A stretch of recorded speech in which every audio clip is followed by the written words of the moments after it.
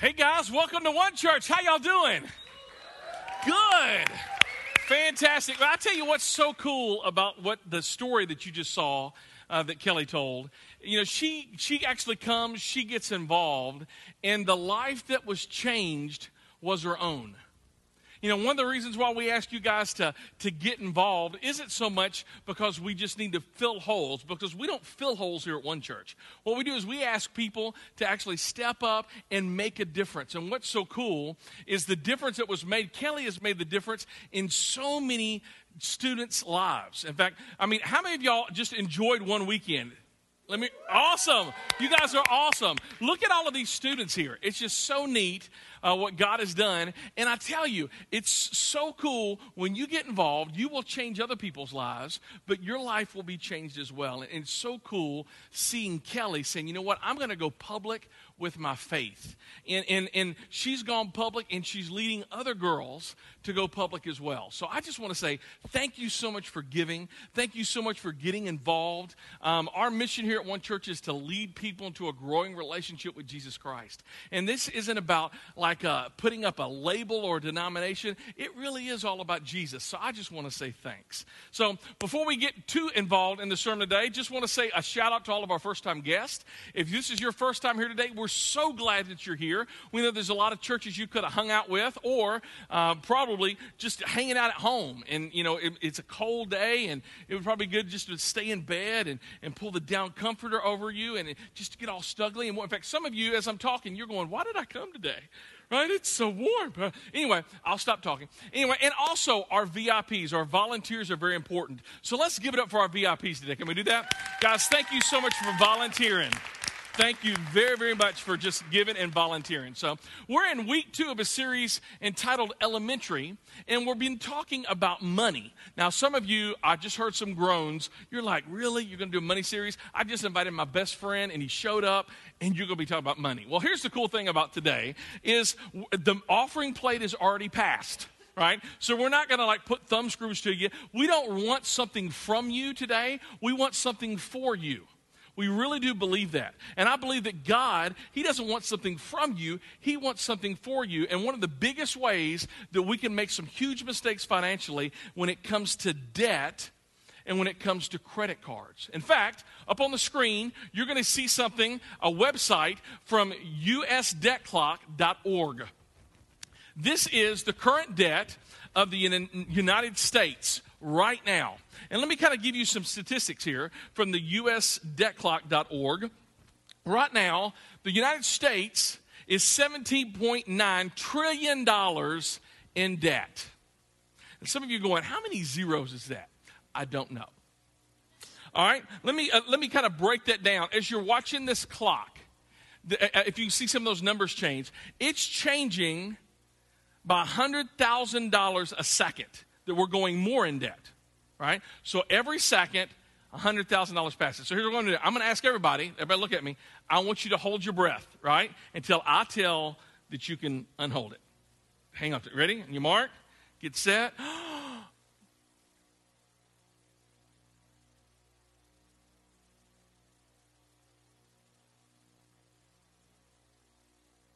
Okay. There's a whole lot of hot air in here. Let me tell you, in those 10 seconds that you held your breath, we just went $1 million in debt. And now, put this in perspective. Over a minute, that's $6 million, right? So this idea, you know, 100,000, that may not be big to some people. It's big to me. But when you go and start talking about millions over 10 seconds, that's some crazy stuff there. It really is. Let's break this down even further if we could. That's $138,240 in debt for every household. So if you have a family in here and you own a house, for your household, you are $138,240 in debt, thanks to the U.S. government. All right, let's break that down individually. If you're an individual in here, and if you're not, I would love to meet you. That means you are $56,094 for every person debt in the U.S. And it's growing by $100,000 a second.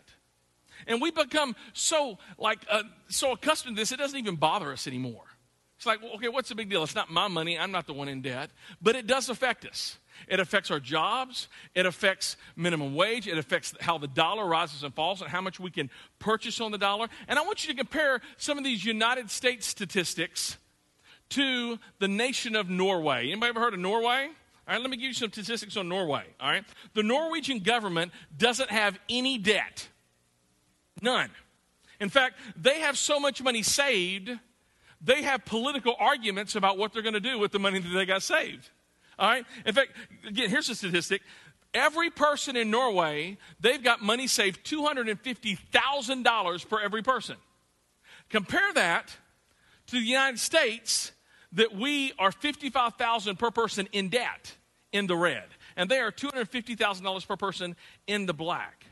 And no matter what your political persuasion, I think we can all agree that debt is a really big problem, right? Well, some of you are like, okay, are you going to go political on this? No, I'm not running for office, so you don't have to vote, all right, for me, all right? But here's the thing I am asking you to do. And I'm not going to say that we're going to solve our United States debt problem in 30 minutes. But what I am asking us to do is to look at our own debt problem. Because so many times we can blame the White House for stuff, but our house is not much better. In fact, let me give you some statistics about the average American household, all right?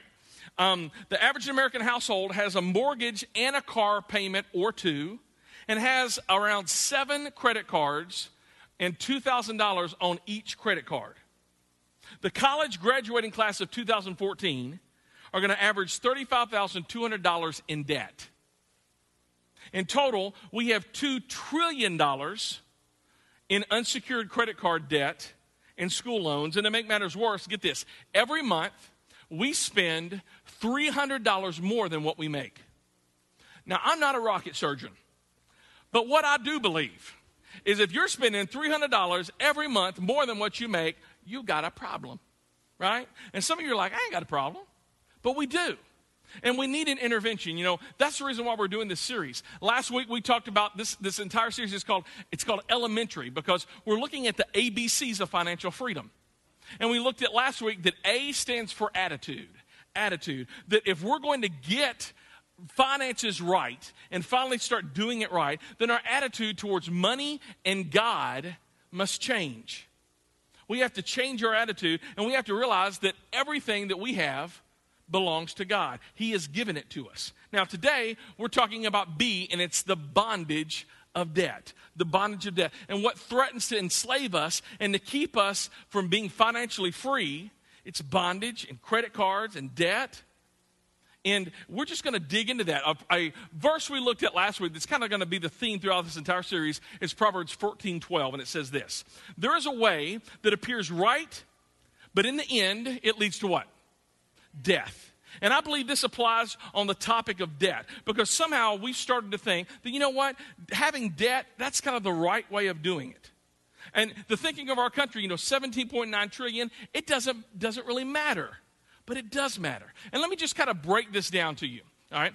There are going to be 2 different types of people in this room, and you're going to choose to be one or the other of these type of people. The first one is this: you're either going to be a person who makes interest, or you're going to be a person who pays interest, all right? So let's talk about all of you guys. You guys over here are the make interest people. Let me hear you. Y'all happy, aren't you? Let me tell you why you're happy. Is because when you make interest, what's happening is your money is actually working for you, and because you've got money here, it's just accruing more money. That's always a good thing, right? All right? You guys over here, you are actually paying interest. And let me go in and hear you say the boo. All right, very good. All right. And let me tell you, that problem is that you have money, but you are giving it away every month and making minimum payments. And if you make the minimum payments, you will never pay it off. Never. Right? So there's going to be 2 different groups of people: the ones that makes interest, the one that pays interest. And I'm just going to be honest with you. If we're going to be talking about this group over here, there are going to be some things that you're going to have to do differently. People that make interest, first of all, guess what? You can't have everything that you want. You can't. I mean, you may see it and you may go, I really want that. And you look in the, you go window shopping, you get on Amazon.com, you get on eBay, and you're like, I think I want to bid on that. But you realize, you know what? I can't have everything that I want. I mean, you're going to see some people have nicer stuff than you, and that leads us to the second one. Guess what? You can't even have everything that you can afford. You're going to see people and friends who are kind of in the same economic status as you, and they got smaller houses, and they got older cars, and that's what you got. And you see, and they got nicer cars, and it goes faster. It has the bun warmers. It's like, oh, right? It's just like on those cold days, I'm like, oh, it feels good. Right? And then, I mean, they got the big houses and the nice cars because they lease them. And you're like, I don't even have that. I can't even have what I could really afford. Let's go to the third one. The third one is this. You got to live on a budget. Right? Nobody wants to hear the word budget. And look at the last one. The last one is when your money runs out. This is so un-American, by the way. When your money runs out, you got to quit. What in the world? Who would have thunk it? Right? I mean, if you want to be like this half of the room and says, you know what? I want my money to make more money for me. Then you're going to have to do these four things. You can't have everything that you want. You can't have everything that you afford. You got to live on a budget. And when the money runs out, crazy enough, you stop spending. Right? Let me kind of share with you where we're going today. And this is our big idea today. Debt creates what? Debt creates bondage by reaching into our future and grabbing money to spend it on the now.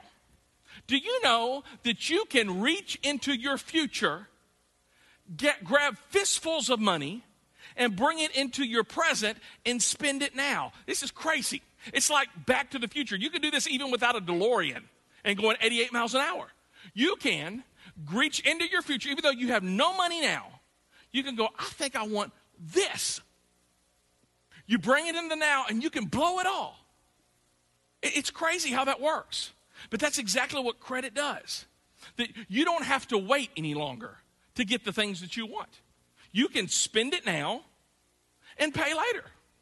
And I got to be honest with you, this is a great system until for a while, until things get rough. But eventually, in our case, sometimes the money runs out, the credit runs out, and you're struggling, and you're making minimum payments, and you can't get by. Now, let's talk about you guys. Let me hear you. These are the boo people, right? Let's talk about you. If you're going to be your money, you're going to be paying interest, let me show you four things. It's just going to happen. First, eventually, you can get so far in debt and have so much credit cards. Here's the first one. You can't have everything that you want because you don't have any money to buy it, and your credit cards are all maxed out, right? Let's go to the second one, and this is really painful. You can't even have everything that you once could afford. I mean, the things that you've purchased, people start coming and grabbing and taking them.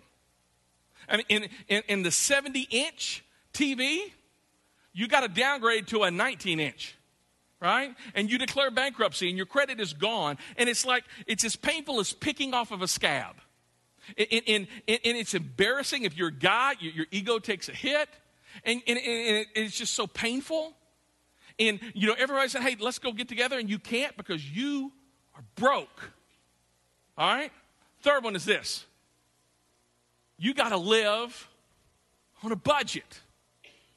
And fourth, when the money runs out, you got to stop spending. Now, here's the thing. That's pretty much the same. It's pretty much the same list. You see, here, you're telling yourself no, right? You're looking in the mirror and you're going, no, can't buy that, okay? I see that thing on Glamazon.com, can't buy it, right? I see the car on eBay Motors, can't buy it, right? Over here, somebody else is telling you no, right? The bank is going, can't do it, all right? And you going, but you got no credit now. Okay? Over here, you're telling your spouse no. You're telling your guy, your boyfriend, your husband, sorry, we can't get the upgrade. Over here, somebody else is telling you no. Over here, you are planning for your future. And things are happening and you can plan for your future. Over here, you're cleaning up from your past. Over here, when you have opportunities arise, there's freedom and you can actually take hold of those opportunities. Over here, you're in bondage. And you can't take hold of opportunities. So the question is, which one do you want to be? But remember this, debt always creates bondage because you reach into your future and you grab things and you spend it on the now. You spend it on the now. Let's look at what Jesus has to say about money and finances. Here's what Jesus says. For where your treasure is, there your what? Heart will be also. As your money goes, get this, so goes your heart. You see, if you want to know where your heart is, all you got to do, you don't look at your church attendance. You look at what you're spending your money on. Because as your heart goes, your money follows it. And let me tell you, money has a way of going past our wallet, going past our purse, and just connecting the dots straight to our heart. And let me tell you, if I know anything about God, here's what I know about God. God is interested in your heart. God wants to be in your heart. And he doesn't want you to be in bondage to anything. He wants everything. That song we sang, oh, I love that. I love how you guys went for it and you were singing. Because we want it, it's everything. And that's what we learned last week is God, the stuff that you allow me to have in my pockets, it's yours. You have everything. I love that. And that's what Jesus is talking about here. Let me tell you another verse that's so cool. This is in 1 Timothy chapter 6, verse 10. And we misquote this verse so much. This is how many of us have been taught, all right? Money is the root of all kinds of evil. Is that what it says? You see, how many of y'all have ever heard that money is the root of evil? Let me see your hands. Most of us, right? That is not in the Bible. Here's what's in the Bible. For the what? I'm sorry, one more time. For the what? Love of money is the root of all kinds of evil. Let's continue. Some people, eager for money, have wandered from the faith and pierced themselves with many griefs. Have you ever seen someone's desire for money consume them? Absolutely. I have too. How getting money, and we just desire something, they call us consumers, but really, many of us, we felt consumed by money. In fact, credit card companies are banking on it. Right? Every time they come up and the dude who plays Nick Fury, what's in your wallet? Right? You know what's in your wallet? It's empty. Because you are paying 20% interest, minimum payment, and you will be paying that until you die. Right? It just is.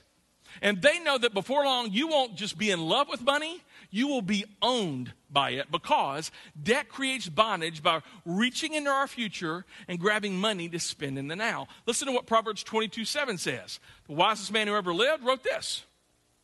The rich rule over the poor, and the borrower is what? Servant to the lender. Let me tell you what that Hebrew word servant means. It means slave or bondage. Remember, debt always creates bondage when we reach into our future and grab money and spend it in the now. Most people don't go around saying, you know what, I'm a slave to money, or, you know, I love money. We don't say that. But let me tell you, if you can say yes to any of these questions, then you have an issue. You need a credit check this morning. The first one, have you ever said, you know what, I'd love to do this, but I don't have enough money? Or how about this? I would love to be able to invest in things of the church or give to a missionary, but I can't because I don't have enough money.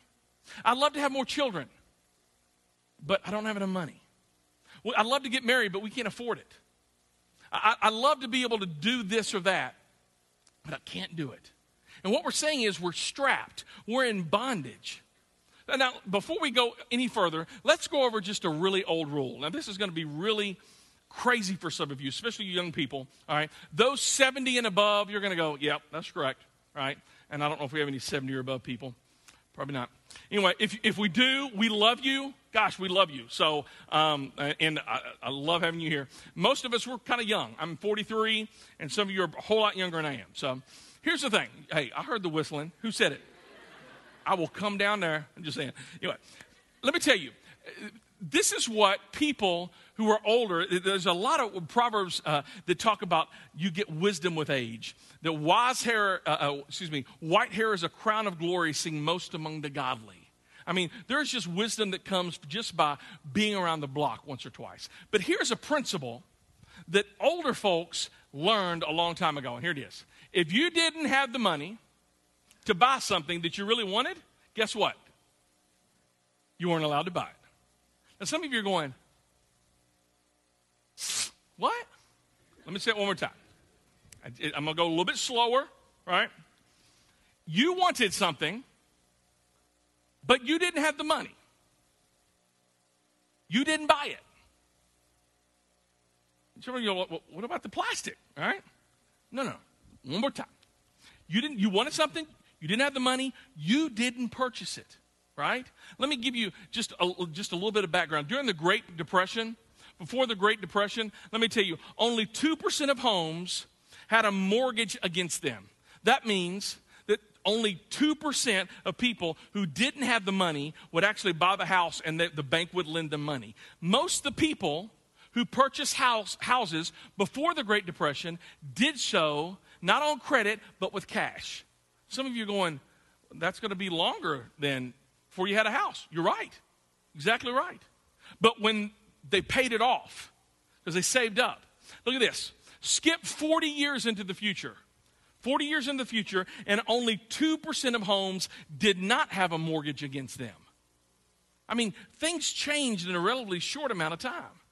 And those of you who maybe had a mom or dad who are a little bit older, and you remember growing up with them, and, they would use the aluminum foil, and then they would save the aluminum foil. Anybody remember that? And you're thinking, by the Lord, I am not going to ever save my aluminum foil, right? Or some of you, maybe you had a mom or dad that had bought the disposable cups, the Solo cups, and you were going to throw it away. And they're like, no, don't throw it away. I'm going to wash them, right? And you're going, right? And you vowed to yourself, once I get out of this house, I may breathe on a Solo cup and throw it away, right? Just going to do that. And I get that. Because they pinch pennies.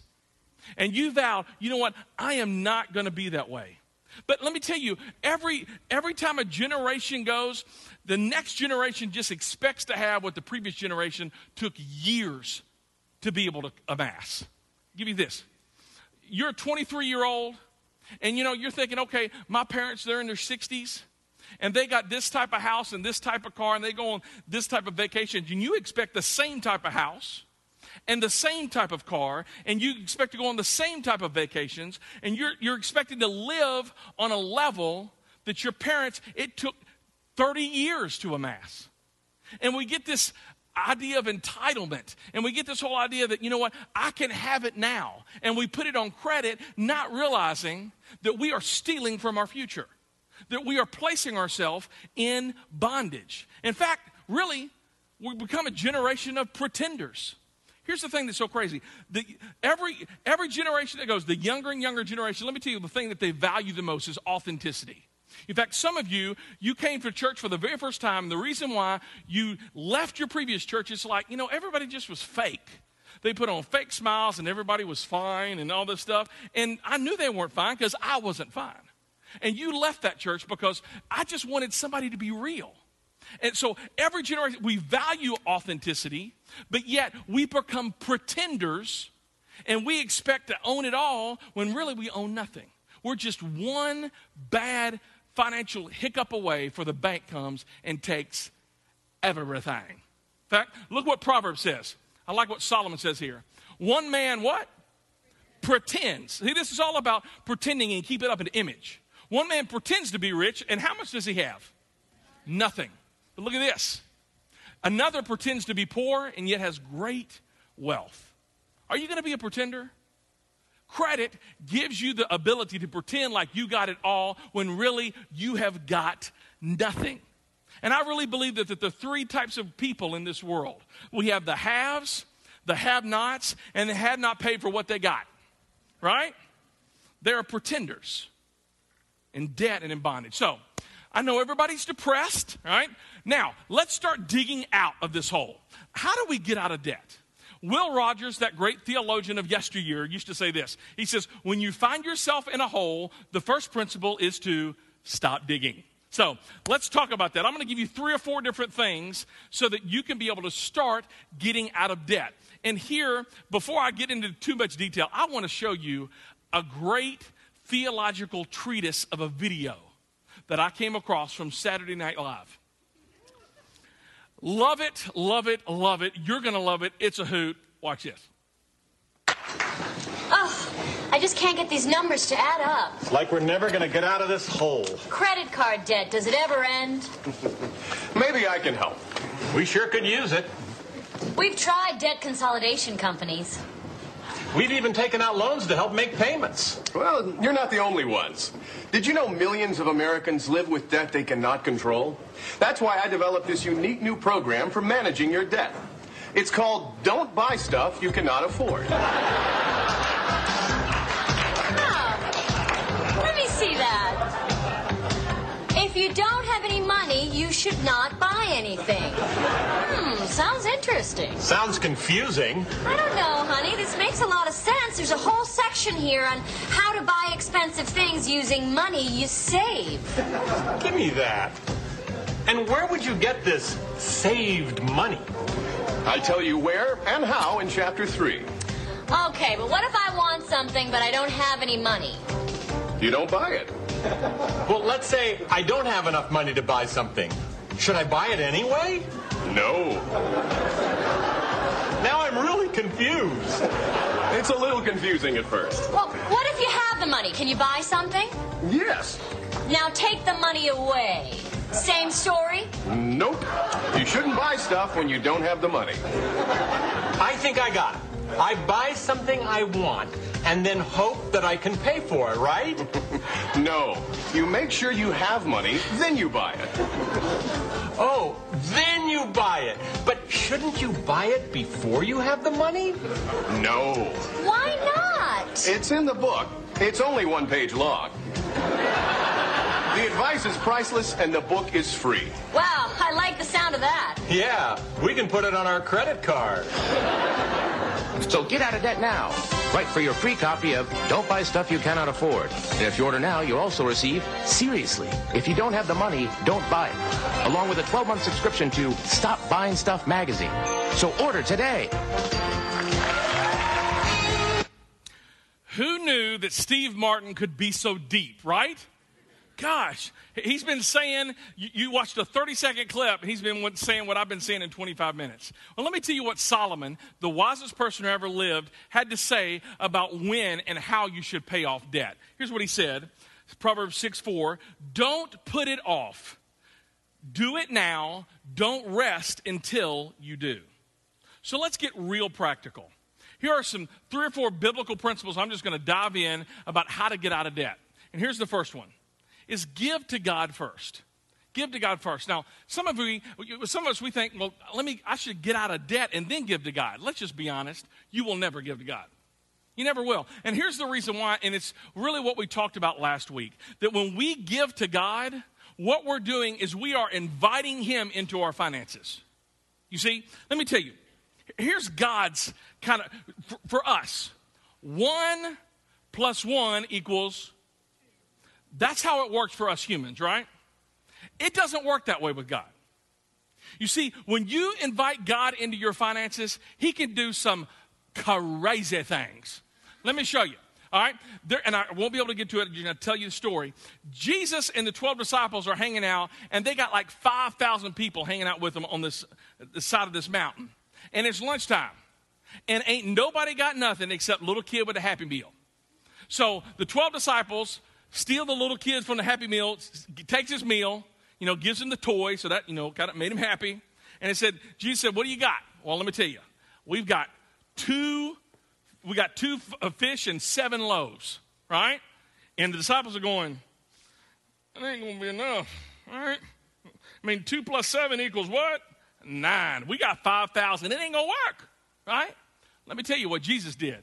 And you know what He did. He took the 2 fish, the 7 pieces of bread, And what did God do?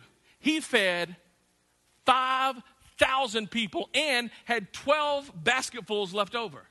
You see, when you invite God into your finances, he can do some crazy math. And this ain't even metric system stuff, right? Just telling you.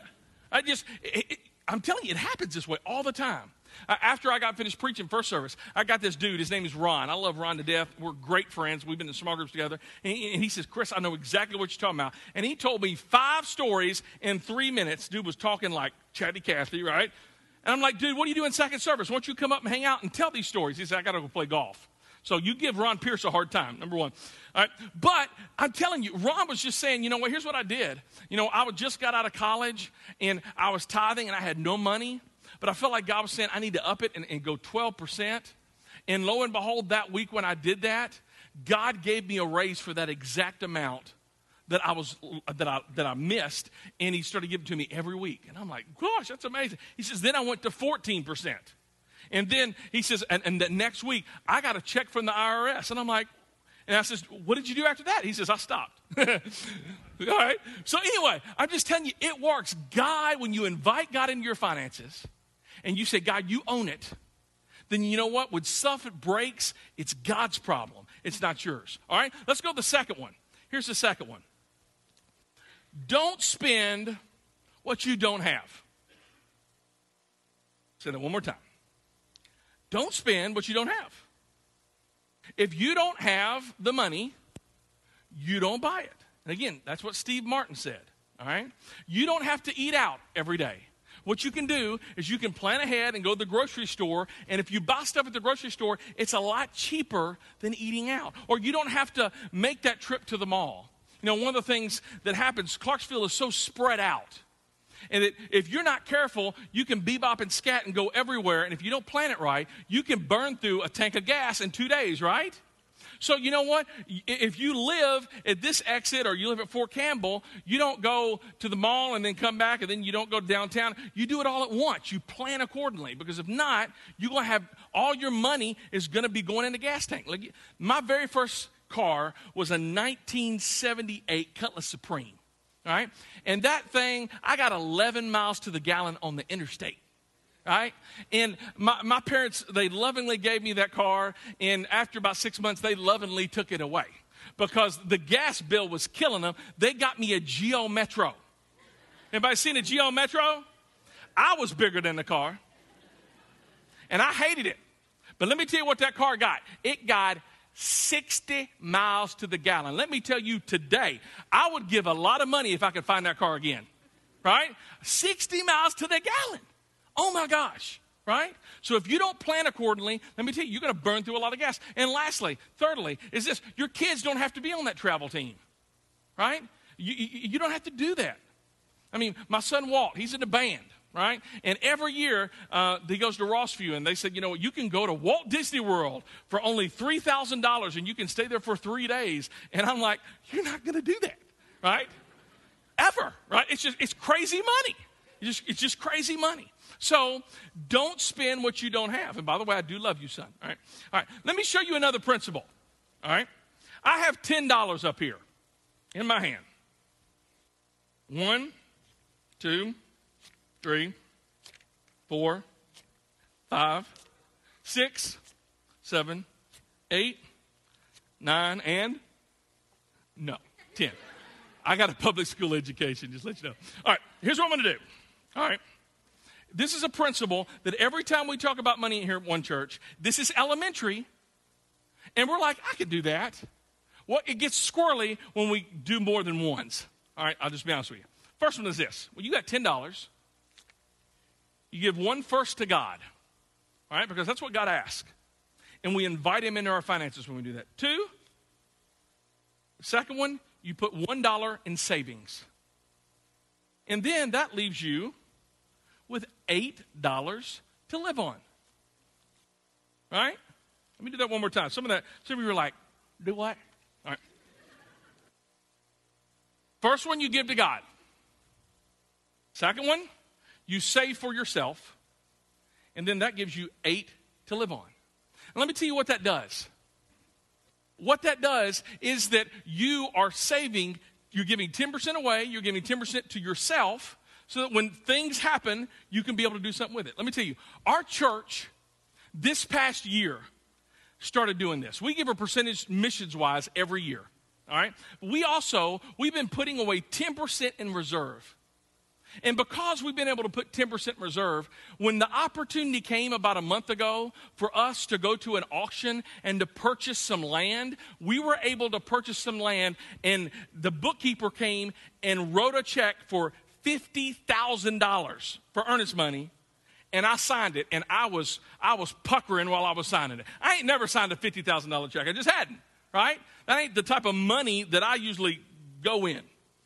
But we were able to do that because we had put money away, and we still had money in the bank. And let me tell you, the same thing happens for you. If you give to God, and then you give to yourself in savings, when opportunities come, you can actually be able to pounce on those opportunities. All right? Let's go to the third principle. The third principle is this: live on less than you make and then pay off the debt. Live on less than you make and pay off the debt. So after you've given to God, after you've put money in savings, right? After you get at the end of the mortgage, the food, all of that stuff, then you take whatever you have left and you pay off your debt. Dave Ramsey says it like this: you take all your extra, all of your leftover money, and you start by paying off the smallest debt first. And you're going to pay that debt off fairly quickly, and you're going to get a quick benefit from that, right? You're like, dude, it works. And then you're going to take what you were making on your minimum payment on that small one, and you start putting it on your next bill that's the smallest. And you're going to pay that off. This is called the debt snowball, right? I mean, it's getting winter. I love winter, and you get to make the snowballs, right? You put it in your hand, and then you put them on the floor and you roll them, and then it starts getting bigger and bigger, and then you look to your kids and you say, do you want to build a snowman, right? You do that, right? It's called the debt snowball. And if you don't believe me, don't be a hater. Anyway, if you don't believe me, believe somebody that it's worked for, all right? I'm going to show you a quick video from just a great couple of our church. In fact, they're sitting right there, all right? Kyle and Jessica Burney. And they went to something called Financial Peace University that I'm going to invite you to go to. In fact, we're doing our next Financial Peace University on January the 25th. How many of y'all in here have been to Financial Peace University? Look around. Was it beneficial? Absolutely it was. So if you're struggling with your finances, and maybe you're not struggling, you just want to get a little bit better, a better handle on it, I'd encourage you to sign up for Financial Peace University on January the 25th, and it's going to happen on Sunday mornings, right? So Kyle and Jessica went to Financial Peace and listened to what God has done with their finances. Roll that clip. We were working on the debt snowball before he left, but I really worked on it while he was gone with a little bit of extra pay we get, and we were nearly debt-free by the time he came home just with the debt snowball. So it's been really awesome, and we're working it again now. We're in a place now where we have a little bit of extra. So we've been working it again, and we're really excited to pay off a couple more bills and be a little bit more financially free. I think the big win for us was the debt snowball. It just is an amazing tool, and it works time after time. We're still using it to this day to get out of debt to be acquired after deployment. And it's an easy program. You start from the smallest bill, pay it off, and it's kind of a motivator just to keep on going and to just cross it off. We actually hung ours up on our fridge, and it was just a daily reminder, like, we can do this, we can knock this out. And just going and seeing it crossed off each time, we just keep on driving, keep on pushing. One thing cool about the debt snowball is you get little wins as you go. Since you're starting with the smallest bill, like Kyle said, it's motivating to see those bills just disappear. And using that strategy, you get little wins and they get bigger and bigger as you pay off bigger debt. And another thing I really like about the program is managing your finances. It's biblical. He doesn't just stress getting out of debt and getting a savings account. He stresses having the faith to tithe first, regardless of where you're at. And with your finances, regardless of how much debt you have, he says to give to God first. And we started tithing for the first time when he deployed, and it is just, when God says test me, he won't disappoint. It's been amazing to see God's provision in our lives, even when we don't think we can afford the full 10% or whatever. It always works out at the end of the month. And that was a huge win for me too. I wouldn't say I was anti-tithing, but I wasn't really sure about giving my money to God whenever I could use that money for other things. And we started it right before I deployed, and we just stayed faithful to it. Whenever I was deployed, it was just one of those things that she was the one that was more in her heart to tithe, and with me being downrange and her tithing, and me seeing where the money was going and all the blessings that God gave us after we started tithing. When I got home, it was just 100 mile an hour in that direction. Like, it's 10%, and we're looking forward to being able to up that percentage. For Kyle and Jessica Burney. It takes a lot of courage just to be able to talk about your finances with a group of people. It really does. And it's one of those things I really do hope as we close, I hope you realize that this is not something we want from you. It's really something that we want for you. And let me tell you as we close, let me tell you and show you what God wants for you from Galatians chapter 5, verse 1. And this is what it says. It is for what? Freedom that Christ sets us free. So stand firm then, and do not let yourselves be burdened again by the yoke of what? Slavery. God wants us to be free. You can be free from debt. But that means you got to intentionally start realizing you got to go through this. You got to give to God first. You got to stop spending what you don't have. And then you got to start paying down the debt with what you have left. And here's what. Imagine what you could do if you didn't have any debt. Imagine what type of opportunities you could start doing if you were debt-free. Imagine what you could do. It's like, imagine what our church could do if our entire church became people that were debt-free. What could we do, and how could we serve the 150,000 people here in Clarksville? What could we do for those people who are hurting around the world? What can we do with children and teenagers right here in our community? What could we do for single moms and single dads? What could we do for spouses who are downrange and the spouses who are left behind? How could we minister to them? What could we do for orphans and widows? What could we do? The answer? Pretty much anything God calls us to do. Because then we wouldn't be in bondage anymore. But we would be free at last. Free at last. Thank God Almighty, we would be free at last when we start prioritizing God and doing what He says that we should do with our money. So when He says give generously, we trust God. When he says stop spending money you don't have, we trust God. When He says I want you to get out of debt, we trust God. It's kind of simple. Just because it's elementary, it's kind of difficult. It is difficult. A couple of answer questions, then we're going to be gone. First one is this one. When making our budget, should we tithe, that's 10%, give 10% from our gross pay or our take-home pay? All right, that's a great question. And probably the best way I could explain that is I think with God, I don't think it really matters. It says in 2 Corinthians chapter 9 that God loves a cheerful giver, and that you're just willing to ask the question. I think you could do either, and God would be pleased. Really would. So let me say this. This is not a question, but some of you are like, dude, I can't do 10%. Maybe your faith is this small. Okay, start with a percentage and start giving that and test God and see what He does. Here's another question. All right. What does God and the church say about bankruptcy? That's actually a fairly difficult question, I got to be honest with you. The Bible really doesn't say thou shalt not do bankruptcy. Right? It's not in second opinions. Right? Let me tell you what the Bible does say. It does say that we are to pay off our debts. In fact, we looked at what Solomon said, that do it now. Don't wait. Get out of your debt. Get out of debt. And I think the best way to be able to get out of debt is to not declare bankruptcy and start the debt snowball.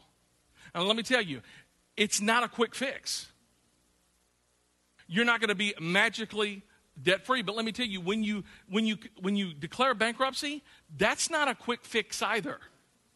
It will impact the next 7 years of your life.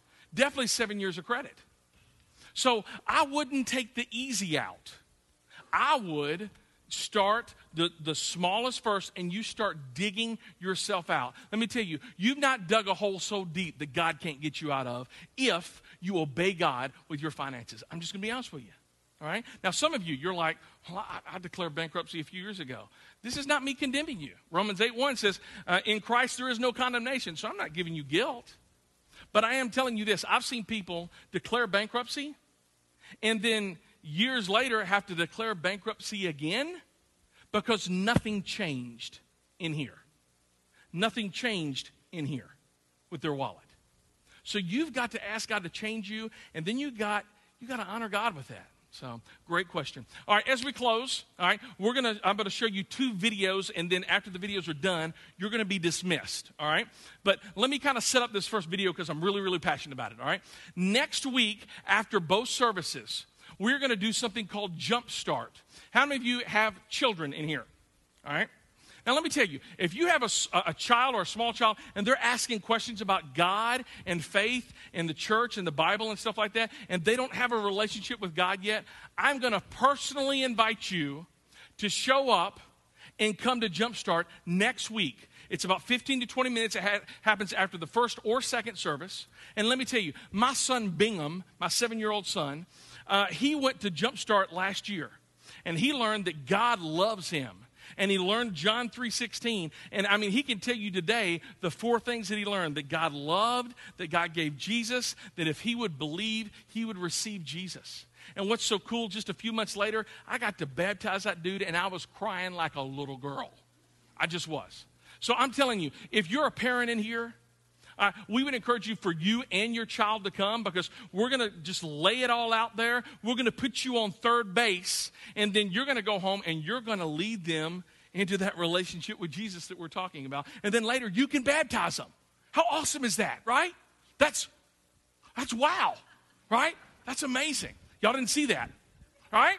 So, all right, happens next. Watch this video, and then we have a financial piece video, and then you're going to be dismissed. Thanks for hanging out, y'all.